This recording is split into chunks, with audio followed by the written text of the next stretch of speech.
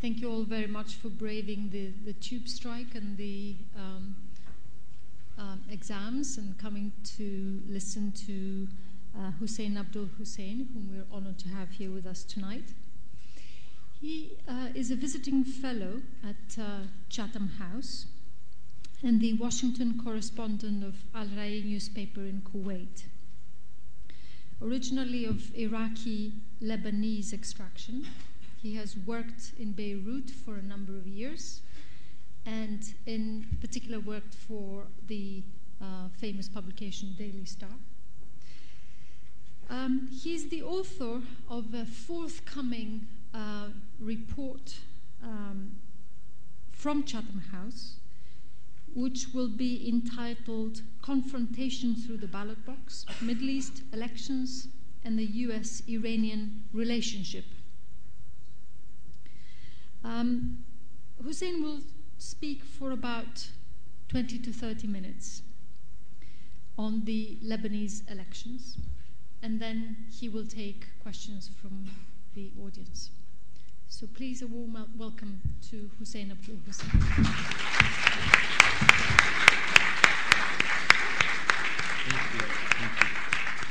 Thank you, everyone, and thank you for LSE for having me here.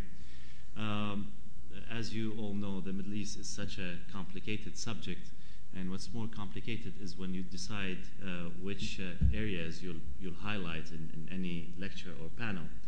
But I guess what I'll try to do this time is to give you a regional background, and then try to focus more on what's pending, such as the Lebanese situation, Lebanese elections, to an extent Iraq, Syria, and the coming Iranian elections tomorrow. I think when looking at the Middle East, we should look at the new Middle East of President George Bush, not this one, the father, and his Secretary of State James Baker. After the Cold War, and by the time the Cold War had ended, and the Iraqi invasion of Kuwait and the liberation of Kuwait, we got a new Middle East. Now, that was not necessarily a better Middle East, but it was a different Middle East than the one that we used to know throughout the Cold War, the 80s, most of the 70s. And according to the new Middle East, Saddam Hussein, the former president of Iraq, was greatly weakened, and he was still there as a scarecrow for Iran. Syria was given the upper hand in Lebanese domestic politics, and the peace process started between the Arabs and the Israelis, more specifically between the Palestinians and the Israelis. And the world was happy to see such historic photo ops between Palestinian leadership shaking hands with the Israeli leadership. That was happening for the first time. It captured the attention and the imagination of everyone.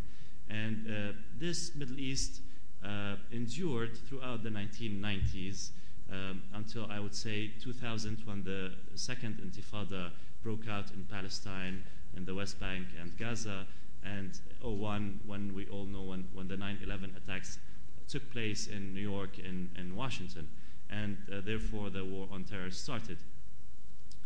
Well, as far as the Middle East is concerned, the war on terror did not reach its shores, so to speak, until 2003, when we saw on April 9 the Marines pulling down Saddam Hussein's statue in Baghdad. That was the time when things started changing. And of course, Iran and Syria felt threatened, felt scared, because America was very close now with all its troops and its superpower. So they rediscovered something, a tactic that's very interesting to observe, and which ironically had started from this country. What we call the asymmetric war that the all-famous T.E. Lawrence started almost 100 years ago by instigating the tribes against the Ottoman army. And what Syria and Iran did, even though they were scared at first, Syria started cooperation in terms of intelligence with Washington between 2001 and 2003. Iran sent more than one message to Washington saying, we're ready to stop whatever nuclear program we have and to talk. Anyway, and all arrogant Washington did not take any offer, and Washington thought things are easier than they should have been. And Iran started to work. By the end of 2003, Iran and Syria had started a full-scale asymmetric war with the American army, and which the media often calls the insurgency. Now, I'll have to just leave it here because I have to give you the background of the domestic background of Lebanon. Now, what was happening in Lebanon starting 1998, the ailing Syrian president Hafez al-Assad, who was a skilled and shrewd politician and who was ruling Lebanon much through skill, let's say, through the traditional leaders, the popular traditional leaders, the notables of Lebanon. And it worked for him, and Syria maintained the upper hand in regulating whatever was going on in Lebanon. In 1998, Assad was ailing, so he was grooming his son, and he commissioned him what we call the Lebanese, what the Syrians call the Lebanese file. And Bashar proved to be much different than his father. Instead of relying on the traditional leadership inside Lebanon, he relied more on intelligence and army officers and started promoting them and giving them a free rein. We saw the election of the former army commander, General Emil Lahoud, and then we had another General, Jamil al-Sayed, who became the de facto ruler in Lebanon. And of course, in Lebanon, that won't go easy with the traditional leaders, especially the leader of the Sunnis, the late Prime Minister Rafiq Hariri, the leader of the Druze, Walid Jumblat, other Christian leaders. So we could see friction coming, and tensions started building up between the two, and it was only a matter of time that the Lebanese were going to revolt against the new Syrian style in Lebanon. Now, I'll just switch back to the regional context. The insurgency in Iraq had started by the end of 2003, and by the summer of 2004, Washington had succeeded in convincing Riyadh to join her in stabilizing the situation in Iraq. And this means that the Saudis were going to use their influence among the Sunni tribes in western Iraq, and they were going to use whatever intelligence, because as you might know, every country in the region has its intelligence presence inside Iraq, so they can incite violence and they can stop violence and they can collect information. So Saudi Arabia joined America in an attempt to stabilize Iraq. I would say for Saudi reasons, because Saudi Arabia feared that a Shia Iraq would slip out of its or out of the control of the more Sunni Arab world. So Iran will get a nuclear bomb and a Shiite Iraq as its ally. So that'd be too big for the Saudis to handle. Saudi Arabia shifted and started helping out the Americans by the summer of 2004. And we have it on record that Iran sent delegates to former Prime Minister, late Lebanese Prime Minister Rafiq Hariri, sent him delegates to warn him not to go down the Saudi path. They said, okay, Saudi Arabia is now shifting. We are winning in Iraq, but Saudi Arabia is changing, and you must stay away from Saudi Arabia. And they gave him the example of bombing the offices of the Saudi-owned Al Arabiya satellite TV in Baghdad. 2 weeks after that bombing and the warning, Hariri was killed in Beirut. And to me, this marks the end of whatever formula that had been in Lebanon since 1991. The Saudi-Syrian-American agreement how to handle Lebanon just fell apart, and now we were in for a confrontation that sometimes take a violent shape. At other times, it's just through ballot boxes like we saw on Sunday. The bottom line is that Lebanon has been living a stalemate or division among its main coalitions for a while now. And I think this is not changing anytime soon until things change in the region or probably in the world. This is just a brief domestic and regional context for whatever is going on. On Sunday, Hezbollah and its allies, mainly the Christian general Michel Aoun, were banking on winning elections in Lebanon. And as a matter of fact, pre-election polls showed that this alliance would win by 2 or 3 seats, would win the majority in the parliament that has 128 seats. Now, to everyone's surprise, Hezbollah and its allies were defeated. The March 14 coalition that's composed of Mr. Saad Hariri, the son of the slain prime minister, Walid Jumblat, and Christian leaders won and defeated Hezbollah and its allies by a big margin of 14 seats. That's 71 to 57. Now, this was a surprise to everyone. And if we look at Lebanon, and if we think that everyone believes, or most analysts at least, believe that Lebanon is the reflection of whatever happens or will happen in the region. So now we have winners and losers in Lebanon. The winners, of course, are March 14, their allies, Saudi Arabia, Egypt, Jordan, Washington, what we call the moderate Arab alliance that's allied with Washington as well. The ones who were defeated, of course, were Iran, because President Ahmadinejad had predicted that his allies would win and Lebanon would realign officially with Iran and Syria. This did not happen, so I'd say elections were a blow to the prestige of an expanding and growing Iranian empire in the region. Hezbollah lost its legitimacy. Its ally, Michel Aoun, the Christian ally, who has served so far as a fig leaf for the arms of Hezbollah and its operations in Lebanon, lost big with a popular vote. In 2005, he had swept Christian districts.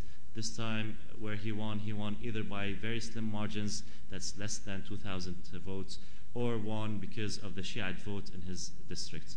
So Michel Aoun is no longer the leader of all Christians in Lebanon. As a matter of fact, he collected only 42% of all the Christian votes on Sunday, whereas the Christians of March 14 collected 58%.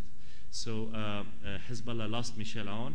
It lost legitimacy because so far Hezbollah had claimed that the Lebanese people support its arms and whatever resistance and whatever plans it has for the region and for Lebanon. So this was another loss. The bigger loser in all of this, I would say, was Syria. Damascus had fielded close to 12 candidates in the different districts throughout Lebanon, hoping that if these candidates can make it to parliament, then Syria can reconstitute a big bloc inside parliament, and by doing so, Syria might regain some influence in the Lebanese political scene. This did not happen. Only 4 of the candidates made it, thanks to the generosity of Hezbollah, and they only made it in Hezbollah districts anyway, or in districts where Hezbollah is dominant, so to speak. So Syria is a loser, and this means that whoever thought Syria can be ever lured away from its alliance with Iran, now this has drastically decreased, because Syria will have to rely more than ever on Hezbollah, which is closer to Iran than Syria, to maintain its influence in Lebanon. And we believe that Lebanon is very, very, very important for Syria, and it's around Lebanon that Syria bases the rest of its policies in the region. So these are the winners and losers in Lebanon. I'll just say quickly what are the possibilities that we have. And the possibilities that we have in Lebanon clearly reflect what's coming in the region. Even though the coalition that is supported by Iran and Syria lost elections, it still maintains the arms. So in fact, it's the de facto power in Lebanon. And by reading the editorials in state-owned and run newspapers in Syria, or by reading editorials by newspapers close to Hezbollah, you would find out that Syria and Hezbollah are now giving the March 14 coalition 3 options. The first one of them is to keep business as usual inside Lebanon, and that's to grant Hezbollah and its allies the blocking third.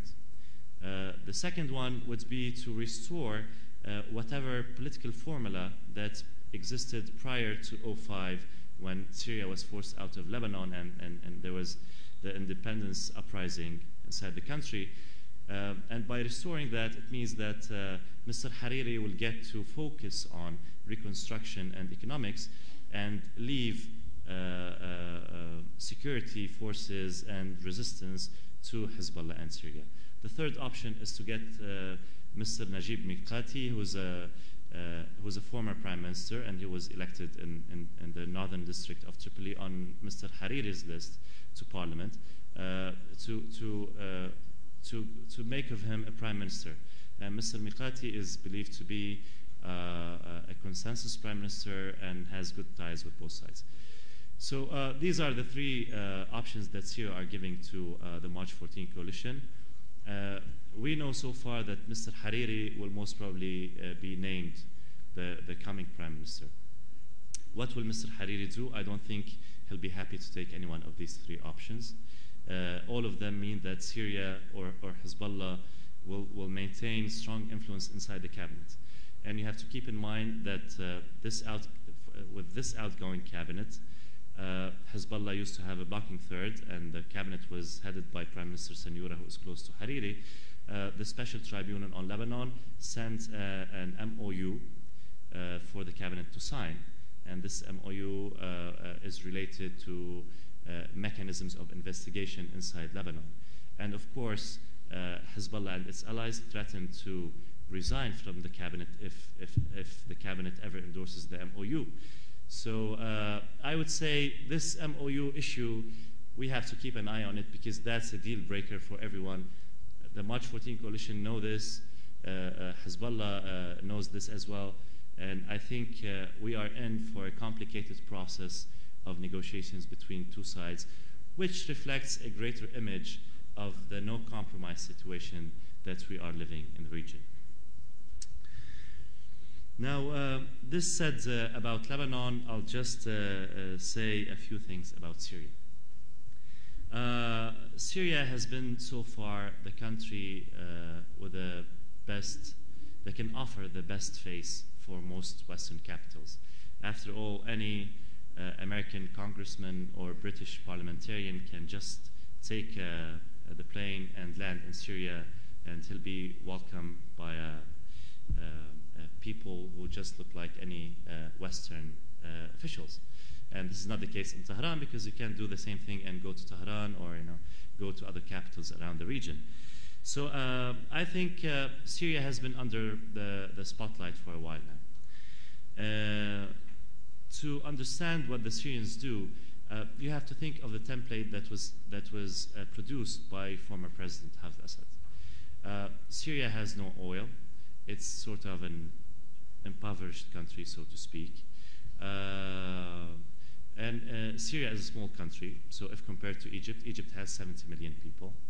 Saudi Arabia has the biggest oil reserves in the world. So compared to any one of these countries, Syria would look irrelevant. So what Syria has been doing for the past few decades to remain relevant is to offer the West services, whether in terms of security, intelligence cooperation, fixing things in Iraq, or fixing things in Lebanon, or fixing things inside Palestinian camps, which I'm not saying the Syrians always deliver, but that has been the traditional role that Syria offers to most Western capitals. Now, as it stands, Syria has been offering one thing to America and most of the Western capitals. to help fix things in Iraq. On a different note, Syria has been offering to engage Israel through peace talks. And these two issues are tempting for most of the Western capitals. Now, on Iraq, I don't think America or Washington will take the offer, because Washington believes it has paid a lot of treasure and blood to stabilize Iraq. They don't plan to talk with Syria over Iraq. So this pushed the Syrians, so to speak, to try to steer trouble for the Americans. A month or so ago, we saw a network of Tunisians blowing themselves up in Iraqi cities and causing a lot of casualties. We heard General David Petraeus saying in public that Syria is held responsible, that America has concrete evidence that Syria was involved in this. And a week later, Assistant Secretary of State Jeff Feltman and Dan Shapiro of the National Security Council made a trip to Syria, and we learned that they specifically told Damascus to stay away from causing trouble in Iraq. So Washington is not buying any Iraqi stuff from Syria. So Syria will be left with the issue of peace with Israel, which is, of course, also tempting to Washington and to other capitals. Now, this issue is critical because Assad thinks that he can merely replicate whatever negotiations Syria used to have throughout the 1990s. In the 1990s, the formula was based on the idea that it will be land for peace. In return for peace with Israel, Syria will get the Golan Heights back. This is not the case anymore. And we've heard from many Israeli officials that what happened in Turkey, the Syrians and the Israelis went to Ankara, and there were indirect peace talks between them, is that the Syrians demanded that Israel gives a commitment that it will hand back the whole land, the whole Golan Heights. And Israel gave the commitment. They said, okay, we're ready to give you back the whole land until the June 4, 1967 line. But in return, we want a commitment from you. And the Israeli demand was that Syria commit that in return for the Golan Heights, Syria will deliver on Hezbollah and Hamas. So Israel is not only interested in a peace treaty, Israel is interested in getting Hamas and Hezbollah. Needless to say, the Israelis never get their commitment from the Syrians, and you know the rest of the story. Negotiations just broke out between the two parties. So as it stands, I don't see any common ground between Syria and Israel, just like we don't see any easy compromise between the March 14 coalition and the Hezbollah-led alliance inside Lebanon. And we are left with Iraq. A quick word on Iraq. It's just unfortunate that the mechanism America reverted to finally to stabilize Iraq is the one that was invented by T.E. Lawrence 100 years earlier. We tried so many tactics in Iraq, and at the end of the day, America had to talk to the tribes and bankroll the tribes, and that was the only way, which shows that this society has remained the same for a long time now. Iraq looks like Lebanon. It has endorsed a similar democracy called the consensus democracy, which to me is an oxymoron, because consensus is the rule of everyone, whereas democracy is the rule of majority. So if you can match these together, be my guest. Iraq is now also living a zero-sum game, so we cannot expect Iraq to play any significant role in the region because of the divisions inside its component parties, just like Lebanon. The only difference in Iraq is that the pro-Western coalition, or Prime Minister Nouri al-Maliki, enjoys physical protection because there are, as we know, more than 150,000 troops. I think the number is now probably 130,000 troops in Iraq. And the Iraqi army is growing stronger, so that's good news for the Iraqi government. they are in a better shape than in Lebanon, because in Lebanon we know that the March 14 coalition are physically scared. They are underground most of the time, and they are scared that what happened in May 2008 when Hezbollah fighters just swept areas in Beirut and Mount Lebanon would be repeated at any moment. So a final word on Iran, because I suspect some of you have come here to hear what will happen tomorrow. Well, I've talked to every Iranian expert that I know, and each one of them told me the elections are unpredictable. But what we know is that they're honest, exactly.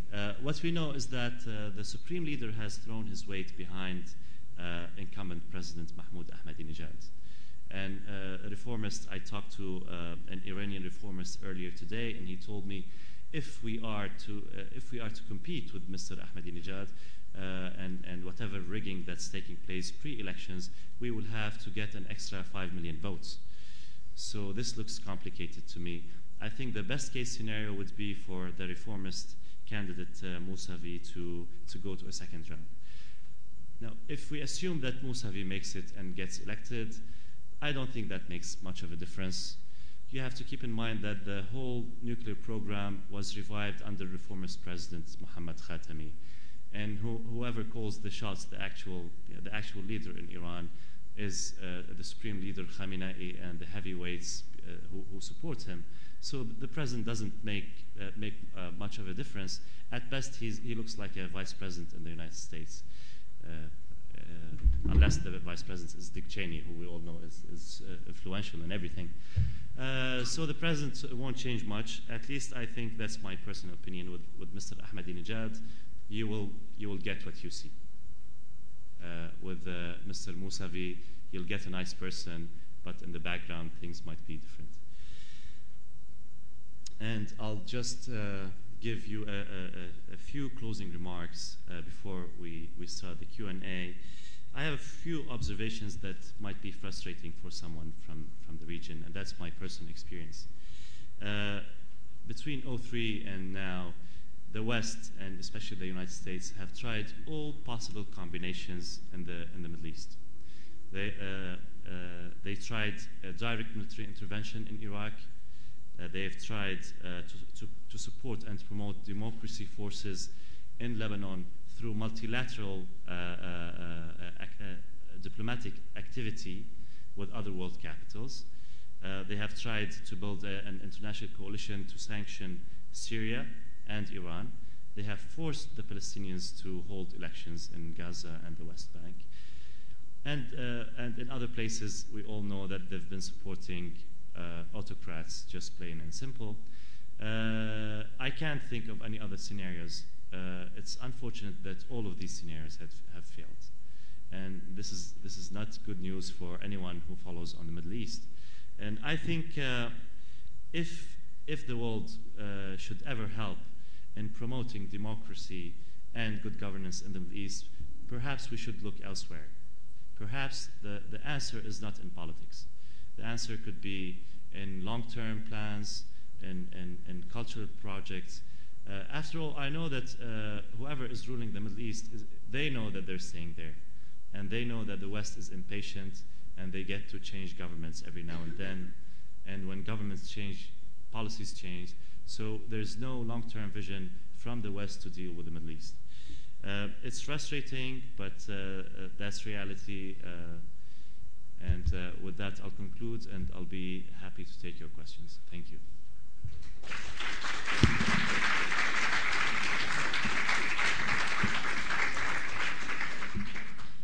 A very uplifting end to your to your lecture. I'll go straight to questions, and then I will abuse my position as chair at the very end if there's some time left. So, yes. Can I ask a question, if I may, about Israel? How do you see the development of relations between Israel and the United States? Switch it on, please. I don't know if you heard any of that. I was asking a question about Israel and United States. How do you see the relationship between United States and Israel developing in the future, bearing in mind that the Americans, or at least here in London, are showing considerable frustration with Israel, and it seems to be not developing very well. I was just interested in how that will develop in the future. Do you want to introduce yourself as well? Sorry, Anthony. Maybe that's a good thing for everyone to... And sorry yes, about that. that's okay. Anthony Frost from the European Atlantic Movement. Well, that's an interesting question, and that's an interesting thing to keep an eye on. I was thinking the other day, it's unfortunate that the world just keeps on electing governments from different sides of the political spectrum. So you get a leftist president in Washington and a rightist prime minister in Tel Aviv. And then it seems that the same thing is changing over here because the UK might be shifting from the left to the right. So it's just bouncing back and forth, and we can't have one unified, either leftist or rightist coalition to handle things. It'll be interesting to watch how things unfold between the old popular President Barack Obama and Israeli Prime Minister Benjamin Netanyahu, who we all know whose coalition is just hanging by a thread.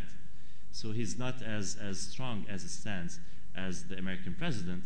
And what's remarkable in the American president's performance this time on the Palestinian-Israeli issue and the whole peace deal is that this is probably one of the few American presidents who's starting to work for a peace deal from the very beginning of his term. And this means that the president still has a lot of political capital to use in supporting whatever plans and ideas he has. And I'm sure this will give Mr. Netanyahu a rough ride 2 years down the road from now. Yes, at the very back there, please. Please introduce yourself. Kate Nevins from Chatham House. Do you think that Hezbollah are genuinely signed up to the political process? And in light of the fact that they lost on Sunday, do you think that that will change their role in the country? Will they have less influence on domestic politics in Lebanon? Well, there's a sad reality in most Middle Eastern countries, especially in Lebanon, and now we see with the Palestinian Authority. Elections come after national reconciliation. I think they should come before that, right? Because elections should resolve conflicts. What happens is that conflicts get resolved as a prerequisite for elections. So these elections only happened after what happened in Lebanon. Lebanon almost went to civil war, and the March 14 coalition went to Doha in Qatar under the threat of arms. What's interesting is that the electoral law used this time was picked by Hezbollah and its allies, and they thought they were going to score some good results. Now, how will this affect politics in Lebanon? I don't think Hezbollah plans to take over power anytime in Lebanon. It does not suit them. It does not suit Hezbollah to be in the spotlight, whether in Lebanon or in the world. Hezbollah prefers to revive whatever dichotomy that was there during the Syrian occupation of Lebanon prior to 2005.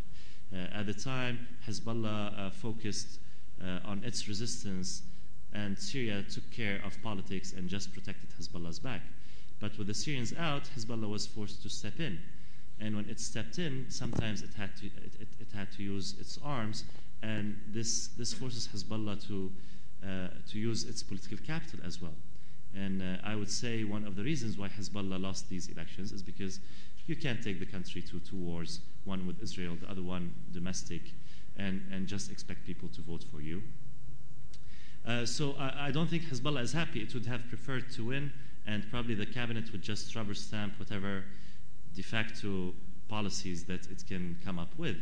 Now, that's not the case, and I think Hezbollah will be forced to stay in the spotlight, might be invited to flex a muscle sometime, which I'm sure that's not Hezbollah's preferred choice. But the pressure will remain, and I'm not saying there'll be civil war starting tomorrow. I think both parties have agreed to sideline the whole issue of Hezbollah's arms, they pushed it to what is called in Lebanon the National Dialogue Council, where it's not neither resolved nor approved. So they're still debating this. I think they'll be debating it for a while until things change in the region. And a big part of how Hezbollah or its rivals in Lebanon will behave depends on the regional situation. Okay. Yes. Thanks. Carl Miller at Cambridge University. Given the lack of pro-democracy activism in Obama's recent Cairo speech, what's your prognosis for the Ayman Noor and the other Egyptian democrat activists? Are we going to see any kind of genuine reflection of the kind of regional shifts in Egypt itself? Well, I have to say, unfortunately, that the world just stopped spreading democracy in the Middle East. Now, the Bush administration was trying to spread democracy. The Bush administration might have been bad and a failure. That does not mean that democracy is bad. Democracy is good. But unfortunately, it was the battle was taken probably by the wrong people at the wrong time. And I think Mr. Obama, even though he supports whatever he thinks is ethically right, and many of us commend him for doing so, I think he gave up on the business of spreading democracy. And now if you go to think tanks or NGOs in Washington, you'd hear them talking about supporting democracy, not spreading it. So the whole idea in Washington is shifting, and it was evident even in President Obama's speech in Cairo. He said, we will be supporting human rights wherever they are. And this is as vague as it can get. So I don't think Mr. Obama is willing to spend any of his political capital to resolve any of the democracy issues per se. I think he'll focus on what he believes is the more comprehensive idea, such as the peace deal across the region, or maybe dealing with Iran. To him, this will be the focus, not democracy, including Mr. Ayman Noor and other Egyptian opposition figures in Cairo. Yes, over there. Mirna Atallah, LSE MPA. To what extent do you think that the MOU or the International Tribunal is a negotiable to thaw relations with Syria? Well, you see, Mirnaz, the thing is, there are some issues in Lebanon of national importance that most of the parties are trying to behave as if they don't exist. And the Special Tribunal is one of them. The other one is the arms of Hezbollah, apparently. I think the MOU stands behind all the disagreements between the March 14 majority on the one side and Hezbollah, its allies, and Syria on the other. I don't think anyone forgets for any minute that this MOU is still pending. To circumvent this MOU in order to do whatever this MOU is supposed to do without the Lebanese cabinet approving it, you will have to go back to the Security Council and get it approved under Chapter 7. And this is not easy. So I'm not sure how this thing will go. What I'm sure of is that the tribunal is still going on, and I know it's keeping some people in Syria and Lebanon on their toes. And it's been driving their behavior over the past few years, and I expect it will keep on doing so for the coming few years.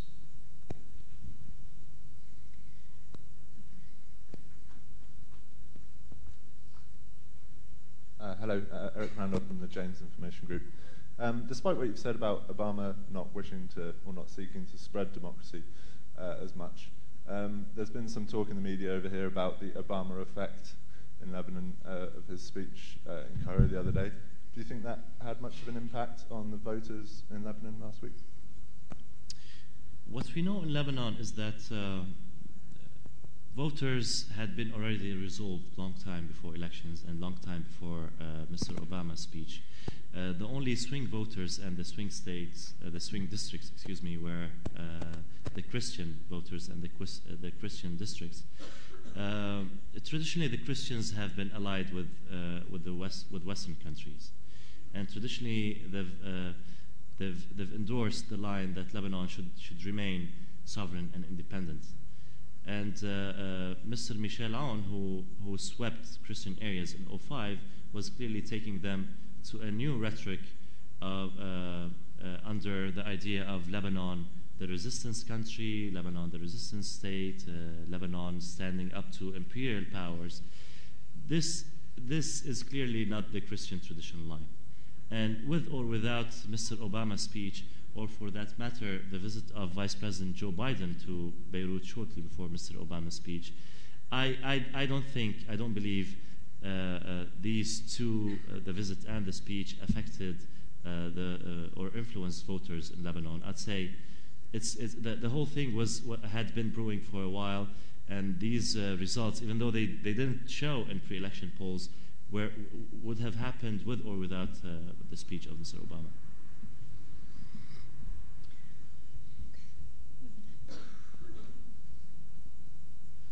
Thank you. Esteban Davis, Southampton University. As I understand, from 2013, the Lebanese diaspora is going to be able to vote in the elections. And so I was wondering what impact do you have this will have, especially with such a huge diaspora, especially in countries such as Brazil, Mexico, and other Middle Eastern countries. And so with the impact it could have, on the one hand, on the confessional system, and also in the relation with the West. Well, it depends who you define as being part of the Lebanese diaspora, because the Lebanese have been leaving their country since the late 1800s. And you have the first generation and second generation and third generation. You have Lebanese who still maintain their ties to Lebanon, who still hold the Lebanese passport, and you have other Lebanese who just dropped the passport and have just become naturalized wherever they're living. So I think the trick here is to define who the diaspora is. Now, the common feeling in Lebanon is that the Christian diaspora the Christian diaspora in the past is much bigger than the Christian diaspora now. So sometimes you might hear Christian leaders in Lebanon trying to fight to include as much as possible Lebanese immigrants outside of Lebanon and to go way back in history. Whereas the Muslim leaders try to define diaspora voters as the one who just left the country over the past 3 or 4 decades. So there's a disagreement there. And mind you, this might be funny. Brazil, for instance, has 8 million Lebanese, and that's double the population of Lebanon. So if these people vote, we're in for a totally different Lebanon than the one that we know now. So it's complicated, and I don't think that they will be able to find a solution sometime soon. Other questions on this side? Yes.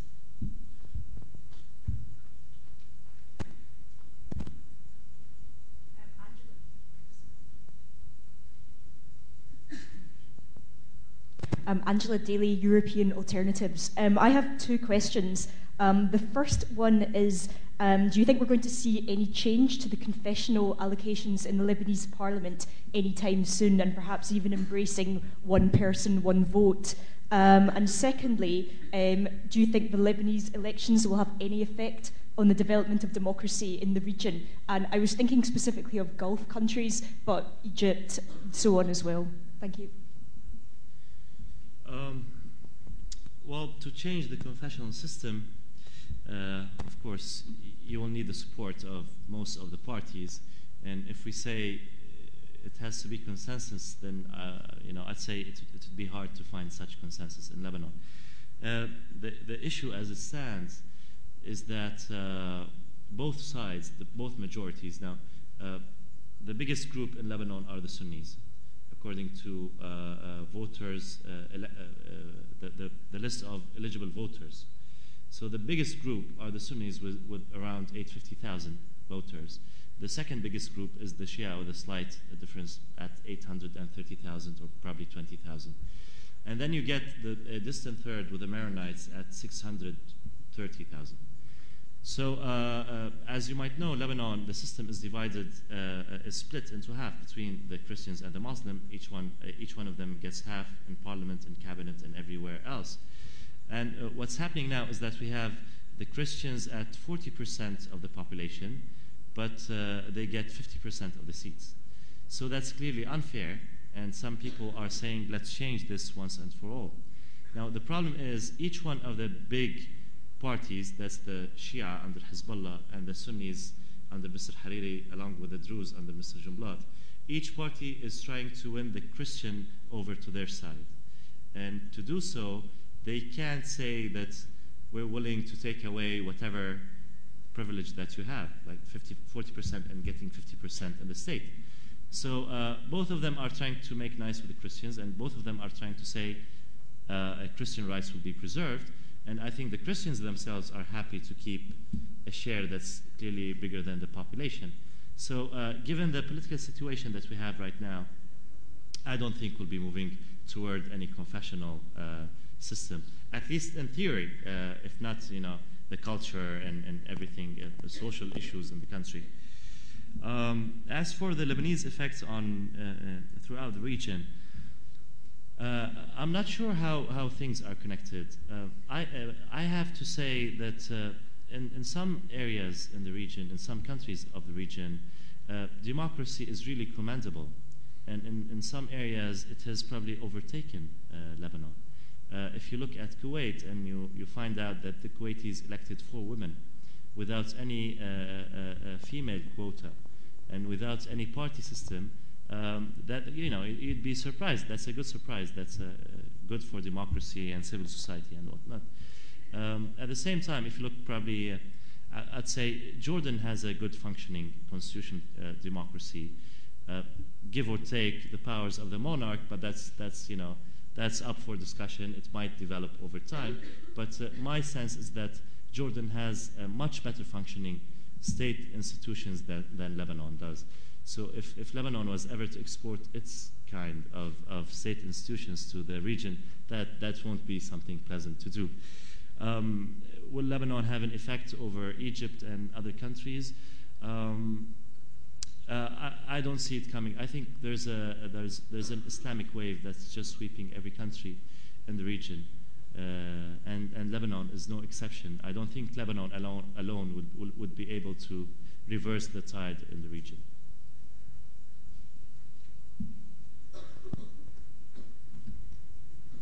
Hi, yeah, going back to the previous question. Introduce yourself. Jonathan Graham, I'm a law student.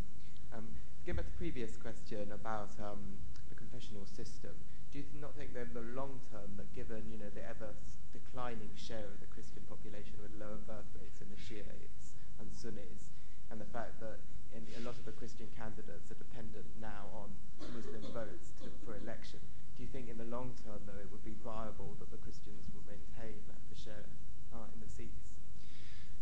Well, if you're asking my personal opinion, I'm totally and utterly and completely opposed to the confessional system that we have right now in Lebanon. I think that's the total opposite of democracy. Democracy is the rule of the majority, and it should not observe any fixed quotas, whether it's religion or ethnicity or of any kind. And I've just said that consensus and democracy is an oxymoron put together. Now, I would have wished that the Christian leadership in Lebanon to behave in a more wise way, because as a minority, it's in your best interest to move quickly toward a secular Lebanon, because in 10 years down the road, the Christians might be 20% of the population, because trends show that the Christians are on the decline in terms of population among the Lebanese. So the more you're going down, the more leverage the other groups are getting, and it's certainly not in your interest to go with the system. So if I were with a Christian leadership in Lebanon, I would move towards secularism, and I would say the Christian leadership should learn from a minority leader in Lebanon's history, and I'm talking about the Kamal Jumblat, the father of the current Druze leader, Wali Jumblat. Kamal Jumblat realized that behaving as a minority group, he'd get no chance at becoming anything, because the Druze are not allocated any seat for a president or a prime minister or a speaker. So he realized it's in his own interest to move in the opposite direction. And the minute Lebanon becomes secular, the better chances that minorities like the Druze or the Christians would get. Now, unfortunately, that's not the thinking in Lebanon, and I think we'll be stuck with what we have for a while. Yes. I have a question about... Can you introduce yourself? George Al-Bashion. I have a question about the formation of organizations such as Fatah al-Islam in the north of Lebanon with regards to funding, weaponry, and main aim. Sorry, Okay. what's the question? Yeah, I got the question. He's just inquiring about the group, the radical Islamist group. The emergence, what they want to achieve, especially since they are formed of people from several Arab nations. That's why. Yes. Well, there has been a big debate over Fatah al-Islam in Lebanon. And let me start by saying Fatah al-Islam came from a pro-Syrian Palestinian group. And if you go to press reports at the time, you would find that this Fatah al-Intifada, the parent group, under Abu Khalid al-Amli, who lives in Damascus mainly, they were the ones who trained them and took them to the camps and gave them their headquarters.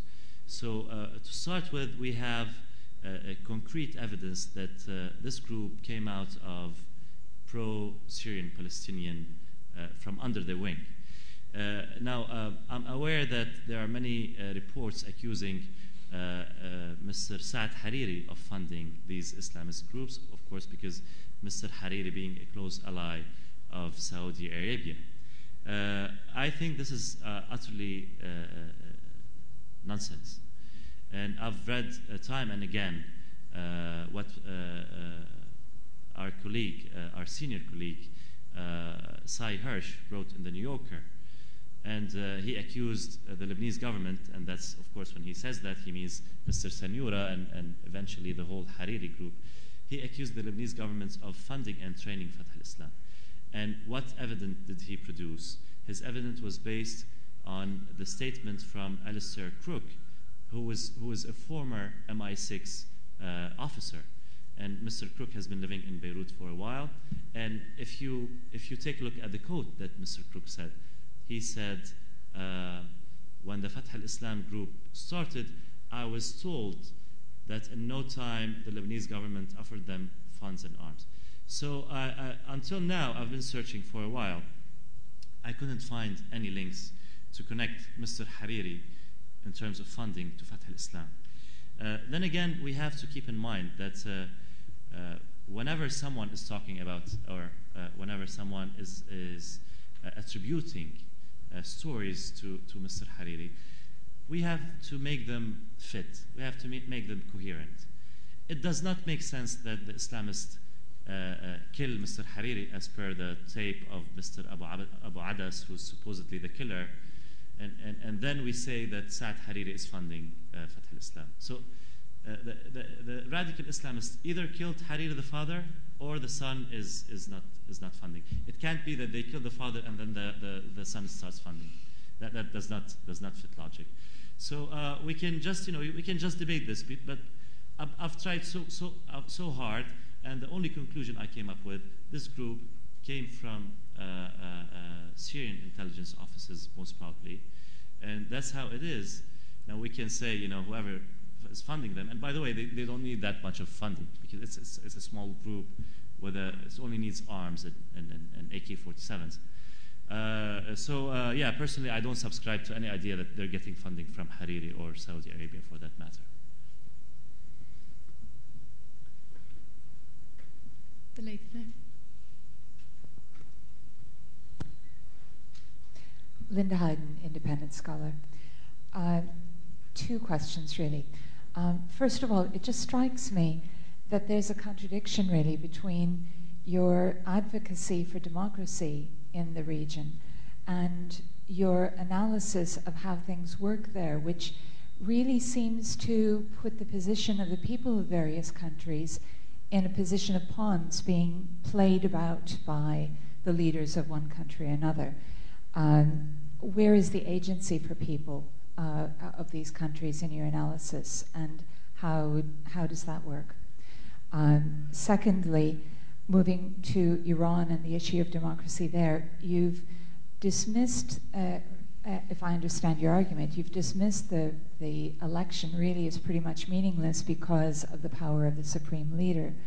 But if the election is so meaningless and the supreme leader is so all-powerful, why is the election taking place, particularly in the way it is, with 4 very, very diverse candidates, televised debates that are debating all of the major strategic issues facing Iran in a very open way, hundreds of thousands of people in the streets, etc.? Thank you. First, for the contradiction, I'll just share bits and pieces of my personal life. First of all, I was born Shia, which means I should be supporting Hezbollah in Lebanon and the Shia alliance in the region. And apparently you can conclude that I don't.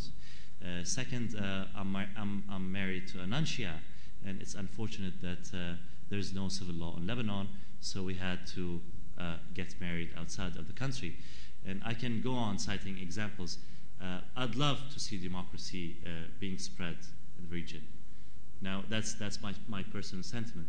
But as an analyst, we have to look and decide what's going on. And sometimes whatever is going on does not match with what we wish would go on. Of course, I support democracy, and I'm a democracy advocate, but I don't find enough democracy supporters. I always tend to say the Middle East, if we are ever to spread democracy in the Middle East, we will need citizens. And unfortunately, we don't have citizens as it stands. We have mostly communities, and I referred more than once to the tribal structure in Iraq that has been there for more than 100 years. I'm opposed to the structure, but and I believe it impedes democracy. But it's not my call. I'm only the analyst. I'm not the one who decides in the region. As for for Iran and democracy, it depends how you define democracy. Is it the process? Is it the outcome? Is it the decision making? We can come up with a list of items that can show that these elections are being rigged all the time. The candidates have to be vetted by the Council of the Guardians, and then the Supreme Leader has veto power over whoever, and then the Supreme Leader throws his weight behind one of the candidates, so you get the army supporting him, and so on and so forth. So we can come up with a list to shoot holes in Iranian democracy. I'm not planning to do that. That's none of my business, I believe. Yes, of course, having a debate, that's better than in other countries of the region where there's no election whatsoever. But how democratic is that? If you heard me during my remarks, I said I prefer going with Ahmadinejad, even though I tend to support the reformists, because with Mr. Ahmadinejad, you get what you see. And that's my only take, because if we get Mr. Mousavi and he reverses Mr. Ahmadinejad's statement by saying, okay, listen, the Holocaust happened, but I can't tell you anything about the Iranian nuclear program. So it'll be the same thing. So that's my take. I believe if Iran were an actual democracy, we would have seen things really changing after elections. It can't be that whoever you elect, you'll get the same policy. This does not happen in any elections. And as long as this is the case in Iran, I might not call it democracy, and you can call it democracy. You can be my guest for that. Yes.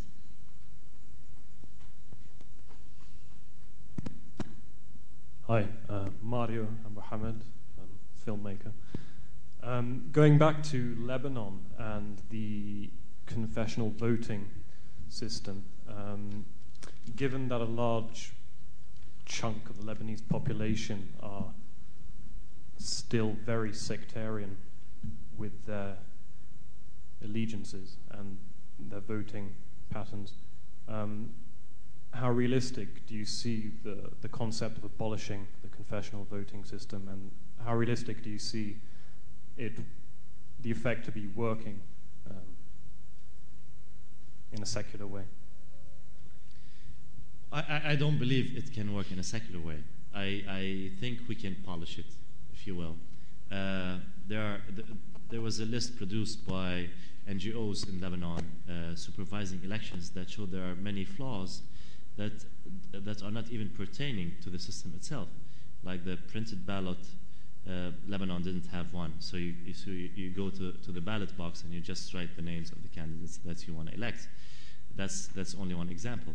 And there's a whole list of errors that we can fix, even within the system, the confessional system that we have now. Now, I think this is doable. It only needs the political will of the Lebanese leaders. Going beyond that to try to abolish the confessional system, I don't think this will happen. I don't think it'll even come near to becoming part of the national debate in the country to start with.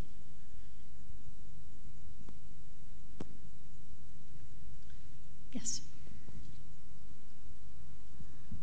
Sandra Sahini, I'm a law student at SOAS. I'd just like to get your opinion on the current Interior Minister, Ziad Baroud, and who you foresee being assigned any portfolios in the upcoming cabinet. Well, Mr. Ziad Baroud has proven to be a capable minister, and he does not need my testimony for his abilities. So I think Lebanon has been lucky to get someone who has been active in the NGO community. And everyone has reported that these elections were one of the best probably in Lebanon's history.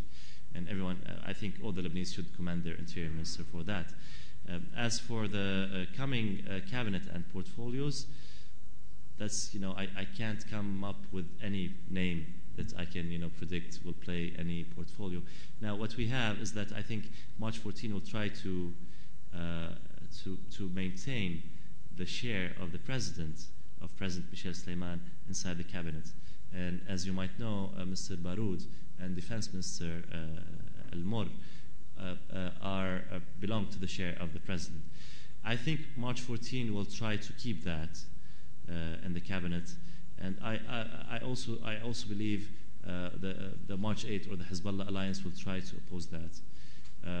I'm not resolved. I'm not sure which one will prevail, but I hope ministers like Mr. Baroud will stay in cabinet and will get more people who are like them. Claire, at the back. Hello, Hussein. I'm Claire Spencer. As you know, I flew in from Lebanon this morning, where I was monitoring the elections. And one thing we did yesterday was a tour of Beirut very quickly in the evening. And it's very striking to see how you can move from east and west Beirut down to southern Beirut, and the very sudden change between five-star hotels and luxury developments, most of which belong to Solidaire, the company set up by the Hariri family. But there are reasons for redeveloping, obviously, bomb-damaged Beirut. But my question, I suppose this is leading up to, is how much of this is about economics as opposed to politics in its broadest sense? Economics, I mean, is division of resources and unfair division of resources. It's very evident when you're in southern Beirut why an organization, a party, a movement like Hezbollah should have so much support, because there are no social services. They're the only ones actually providing anything. There's rudimentary healthcare, if any. If anyone is providing anything, it's not the state, it's Hezbollah. So could you comment on the role that not only economics has played in the past, but what might happen now? Is it going to consolidate, dare I say it, a rich Sunni elite in the victory of March 14th? Well, economics is just like the rest of the political scene in Lebanon. It's even more complicated. I'm not an economist myself, but I've learned that economists say during civil war, the backdoor economy prospers. And this is what's happened in Lebanon during the civil war. And unfortunately, it went on until after the civil war. So I can assume that in Lebanon, we still have the backdoor economy, with parties receiving funds from different regional patrons and then dispensing them among their supporters to keep the support. Now, talking about what the state has achieved and has not achieved, by the end of the 90s and early 2000 until 2002, I was reporting, and my beat was labor unions and the ministries that deal with what the Lebanese call services, such as electricity and water and whatnot, and the labor. Now, given the political situation in Lebanon, if you draw a list of ministers, take the labor minister, for example, take the electricity minister, for example, and who else we can think of. These two ministers were never given to Mr. Hariri. Ever since he became prime minister, and even when Mr. Sanyura became prime minister, these portfolios were always given to either someone who's close to Syria, and after Syria, someone who's close to Hezbollah. So if you think of electricity, which is of course a headache in Lebanon, I know for a fact that whoever is prime minister from the Hariri side has not had any authority over them. Now it's interesting because Mr. Hariri has more fame than truth, being accused of devastating the Lebanese economy. And as I said previously, the formula between 1991 and 2005 during the Syrian influence inside Lebanon, the formula was that Mr. Hariri will get to deal with economics and construction and reconstruction, and the security matters are in the hands of Syria. Now, I don't think that's pretty much accurate. Until the year 2000, Israel was still occupying southern Lebanon. And Hezbollah refused to negotiate peacefully with Israel. They insisted to get the land through military operations. And as you might know, in economics, that's a killer for any economy. Mr. Hariri tried to stabilize the Lebanese pound. And in order to do that in a country that has daily war, you will have to borrow money at high interest rate because your credit as a country is way, way low. So Mr. Hariri kept on stabilizing the lira, the Lebanese lira, the Lebanese pound, at a very high cost, and this shot the national debt up high. Another reason, the Électricité du Liban, that's the company, the state-owned company in charge of producing electricity in Lebanon. This was always under someone who's close to Syria, a minister who's close to Syria, and then it's moved to Hezbollah straight. Or before, and in between, it was for some time with ministers who are loyal to Mr. Birri. The health ministry, by the way, has also been under the control of pro-Syrian or pro-Hezbollah ministers. And I see Hezbollah and its allies, or sometimes the Syrian allies, who are trying to blame Mr. Hariri all the time for all the ills that have befallen them. But we have to think, how can we blame Mr. Hariri if he can't use any political leverage over his own ministers because they belong to the other coalition? So that's a complicated thing. Now, another note I can say here. People seem not to understand what's Solidaire. Solidaire is a public traded company. It does not belong to Mr. Hariri himself. The parliament convened and sort of confiscated private property there, and it transformed whatever property into stocks. So owners got automatic stocks. But this does not mean that Mr. Hariri owns the company. And if anyone has enough money, you can just own the whole of Solidaire. And I know for a fact from first-hand experience, Mr. Hariri tried to replicate the Solidaire experience in the area of Uzai to the south, in the southern suburb of Beirut, which is, as you might have seen, such a miserable place. And they just blackmailed Mr. Hariri to the extent that he couldn't come up with a similar project. He tried his hand also in some areas in Beirut, except that no one would approve of it because they thought this must be something that they can get out with lots of money. So it never worked. So I think even though Hariri has been accused of running the economy, and in many parts I disagree with the way his economic team ran the country at times. Sometimes I thought pegging the Lebanese pound to the dollar was not a wise thing to do. But that's only theoretical disagreement. But what I'm saying on the ground, it's not what it looks like. For the coming cabinet, if there's no political will to deal with this and to implement reforms that were suggested during the Paris 3 donor conference, I don't think that the economy will improve. It will remain. It will stay depending on the backdoor economy and on remittances coming from Lebanese abroad. Yes, at the back.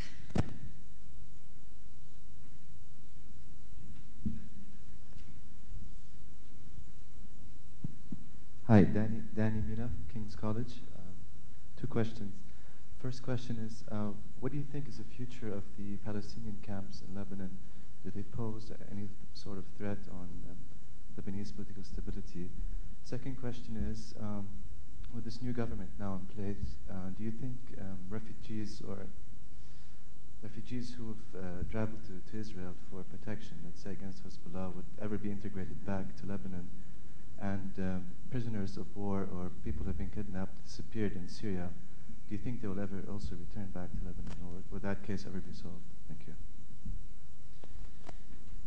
Well, for the Palestinian camps question, it's just unfortunate for the Palestinians that the Lebanese, who disagree on almost every issue, only agree on keeping the Palestinian refugees in the miserable condition that they are in right now. And that's ironic, sad, but true. They say if they ever give Palestinians the Lebanese citizenship, that will tilt whatever confessional balance we have in favor of Christians. Of course, most of the refugees being, in favor of the Sunnis, most of the refugees being Sunnis.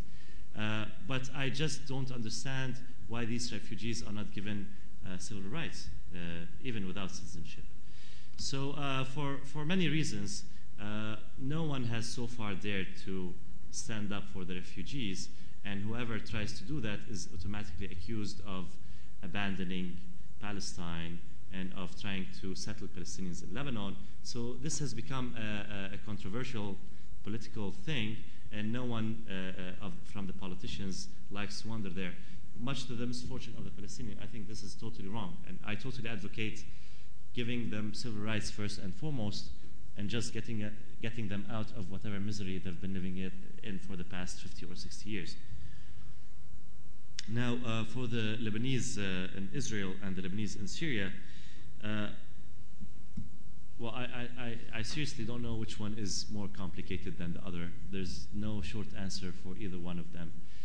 I would say the Lebanese in Israel, if there's ever peace between Israel and Lebanon, then they can get to come back. Which puts them in a slightly better situation than the Lebanese in Syrian prison, because only God knows where they are. The Syrian authorities never admit that they have these prisoners. The parents, the families of these prisoners know exactly where these prisoners are, except that no one would listen to them. And for a while, when General Mishan Aoun paid a trip to Syria to mend his relations and re-establish his connections, I was optimistic that one of the byproducts might be that Syria would release a number of prisoners to give Mr. Aoun some political support, because this is popular, of course, in Christian areas. Unfortunately, it didn't happen, and it's very unfortunate for all these families. They've been fighting for it for a long time, and it's just so far it's not a winning battle. Yes.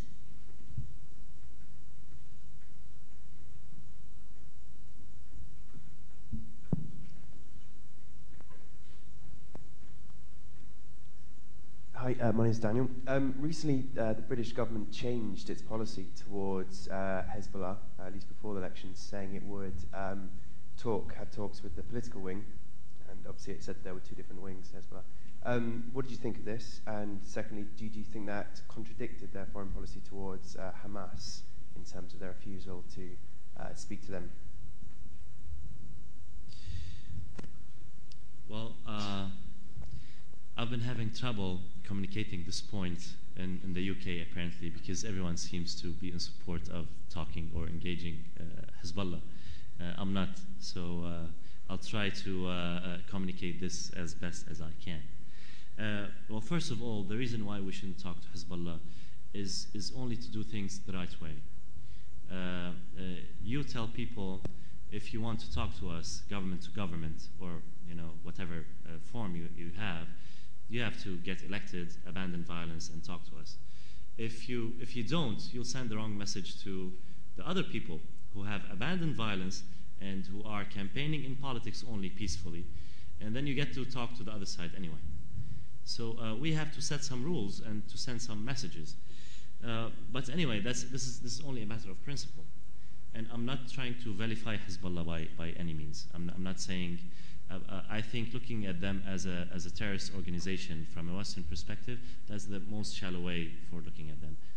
Hezbollah is much more than a military organization, but that's a different story. Now, comparing this to Hamas, I know many people say that it's unfair. The world asked the Palestinians to elect, and when they elected, no one talked to Hamas. You might remember that in the year 2000, Austrians elected an ultra-right-wing chancellor, Jörg Haider, if that's the correct pronunciation. And when that happened, governments of the world announced that they will cease cooperation, if that's the correct statement, if I remember correctly, they will cease cooperation with Mr. Haider. And they did. It was similar to imposing sanctions on Austria, and the coalition just didn't hold for more than a few weeks, probably a couple of months, and it collapsed under pressure from the Austrians themselves. So what I'm saying is that democracy is not only voting, and then that solves everything. Democracy is about voting and about conveying to the voters that they have to deal with the results of what they voted for. So they voted for Hamas. They know Hamas does not admit the membership, does not admit the existence of one of the UN members, whether we like it or not. But that's Israel is a UN member. PLO, or the Palestinian Authority, has admitted the existence of Israel.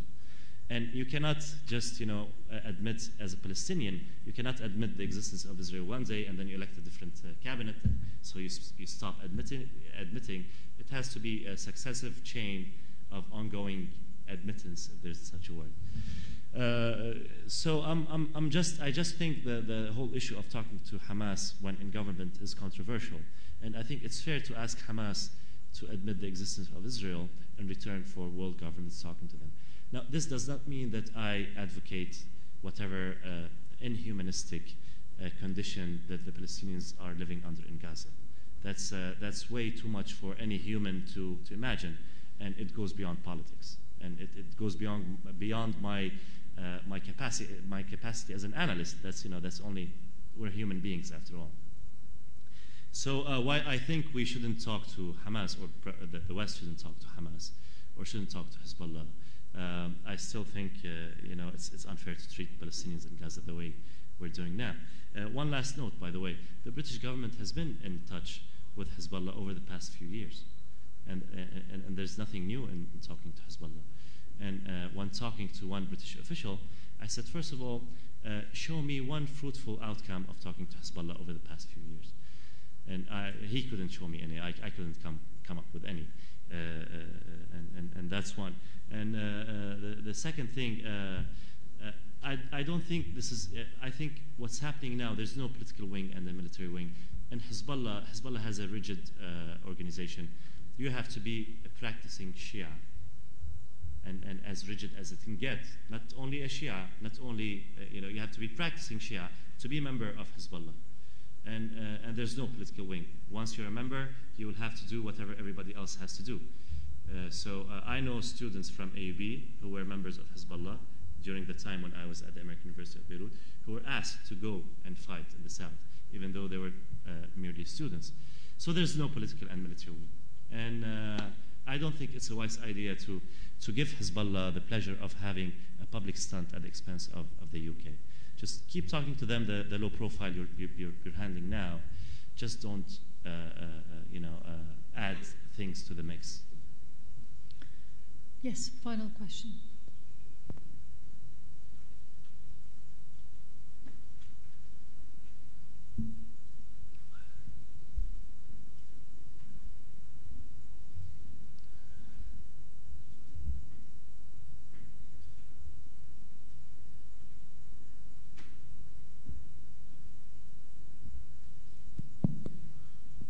Khalaf, law student. I just have a couple of comments in regards to the lecture you lectured today and earlier this week. Can you hear me? Yeah. All right, good. Comments are in regards to today's lecture and earlier this week as well. For the establishment of facts, much like you, I'm Iraqi and Lebanese at the same time. I am born in Shia. I am Shia. My comments will be in regards to three things. What you called the free elections, sovereignty of Lebanon, that is, and Iran. I'm not hearing. Just if you can speak up, please. The three things that I'll be commenting about in short are the free elections. In Lebanon? What you dubbed as the free elections, sovereignty of Lebanon, and Iran. Now, for free elections, I'm not sure what you can call as free elections, but when Saudi Arabia admits to investing $2 billion, most of which go to bribery, I believe, of the Lebanese man, a Lebanese man who is a farmer, a Lebanese man who is an ordinary man, who does not have enough to sponsor their children, their family. As conservative a Shiite as I might be, but I think I'd excuse such people to be voting in the direction of 14th of March and not another. Another point that I'd like to... Can we have a question, please? Yeah, I'll be making a question soon. Because it's... Sure. With those bribes, with Patriarch Speer's sectarian incensing against Hezbollah and the opposition, with much more than that, and with 120,000 expatriate Lebanese votes, which, as you know, was forbidden during this election, can we really call those free elections? And on top of all of that, let us take into account that with all those results, the opposition in aggregate gained over 870,000 votes, whilst the 14th of March, or the so-called winners, gained just a little over 690,000. Second of all, in regards to sovereignty, three central questions. Yes, three central questions. Could you ask a question, please? Yes. And stop. Well, as for sovereignty, we cannot call, or would you share my view that we cannot call Lebanon a sovereign country where Kafar Sheba farmlands, and Sheba farms, yes. Yeah, got that. Can we truly call that sovereignty, or would you really call serving the very people who raped their women, destructed their houses, and killed their family, and then just go on to serve them tea at Marja'yun? Can we really call that sovereignty, yes or no? And final question is in regards to your remarks made earlier this week about Iraq and Iran. You said that the recent provincial election results indicate that we are against Iran. Rest assured, I'm a person whose relatives voted for His Eminence Prime Minister Nouri al-Maliki. And to you and to whoever may share your views, with all due respect, we feel that Iran, Iraq, Lebanon, or the majority of Lebanon, are converged by a single theology and a single faith that is undeniable and unbreakable. Thank you. Thank you. Thank you for your questions and your comments earlier this week. The nice ones. They were nice indeed. To start with the free Lebanon and the free and fair elections. That's not my wording. That's there's President Carter. There's dozens of European NGOs, and at both sides of the aisle. That's both Hezbollah and March 14. They're saying they're relatively free and fair. Now, apparently, I was here when the elections took place. I'm just reading reports, and everyone is saying these have been free and fair, so to speak. Now, the 2 billion Saudi dollars in Lebanon and the vote buying. Well, there might have been. I have not seen any reports, but everyone is buying votes in Lebanon. No one is short of cash. If Saudi Arabia has oil money, Iran too, and Qatar. And by the way, can you just tell me how come a former army general is running a TV, the Orange TV? Where do they get the money from? Well, you have to ask yourself all these questions all the time. So I think it's fair and square. They're both getting funds from outside. They're both buying votes. They're both doing whatever they're doing. And it's I don't see there's unfairness on one side or the other. Now it's not up to my taste. I'd love to have seen much better elections, but that's the culture. That's Lebanon. It's on both sides. Now, yeah, of course, that's fair. I don't want to miss fair and instigating everyone. Well, everyone is instigating everyone. Hezbollah spent a year and a half saying that one of the biggest sects in Lebanon is not represented in cabinet properly. And that's why it's occupied Beirut and parts of Mount Lebanon. So everyone is using the sectarian rhetoric, unfortunately, but everyone is using it. So we can't accuse one part of using it and the other not. As for the difference in votes, well, of course, we realize that there's a difference. The Hezbollah-led alliance got 130,000 votes more than the March 14 majority, but it was the Hezbollah alliance who picked the electoral law, the 1960 law. That's first of all. Second of all, if you break them by the 5 governorates, you get that March 14 won in 3 out of 5. So the Hezbollah victory was actually in the Biqa', Baalbek Hermel and the Biqa' Valley, and in the south. So it's 3-2. So that's we have a law that was picked by fair and square, and everyone approved of it, and that's where the results that we got. As for sovereign Lebanon, now I'm not sure whether you've ever been to the Sheba Farms. It's a wonderful place. I used to report sometimes from there during military action. It's a sliver of land. It's not populated. There are no Lebanese who live there. It's so high that sometimes you can see the clouds below Sheba Farms. And it's just a piece of land in the middle of nowhere. I don't think it's worth all the fight that Lebanon is putting. I don't think what Hezbollah is doing is defense. If you're defending Lebanon and 1,200 is killed during the war with Israel, then you clearly failed. It does not matter whether the Hezbollah leadership survived the Israeli attack or not. What matters is a human life. And to me, and I've had so many arguments with Hezbollah people about this. They say we prefer to die standing and not live kneeling. And I say no, I prefer living anyway. Kneeling, standing, sleeping, a human life is important. So yeah. So that's I'm just saying this is the arguments we're having. As for Iraq-Iran, there's everyone is entitled to their opinion about this. But what I get is that Mr. al-Maliki is not the staunchest of allies with Iran now. The media reported that during the recent visit of Mr. Rafsanjani to Baghdad, he proposed that al-Maliki rejoins the all-Shia ticket. And Mr. al-Maliki said, I'll only do that if I get to head the ticket. And to me, this is telling because it's not happening anytime soon because, of course, Iran won't give up on Mr. al-Hakim. Also, if you observe the municipal elections, you can see that it was divided, and Mr. al-Maliki was clearly not on Iranian side. he held an alliance with a Sunni group that was to, until the distant past, his arch enemies. And Hizb al-Islami and Al-Hakim also held another alliance.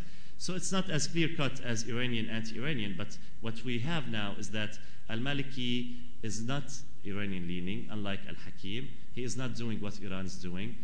Iran is trying to spend money. Al-Maliki is outbidding Iran most of the time because, as you might know, Iraq is also oil-rich. So the relationship between al-Maliki and Iran is way too different than the relationship between Nasrallah or Hezbollah and Iran. And I hope I answered all your questions. Thank you very much. It is difficult when talking about the Middle East to hold to a line between cynicism and realism.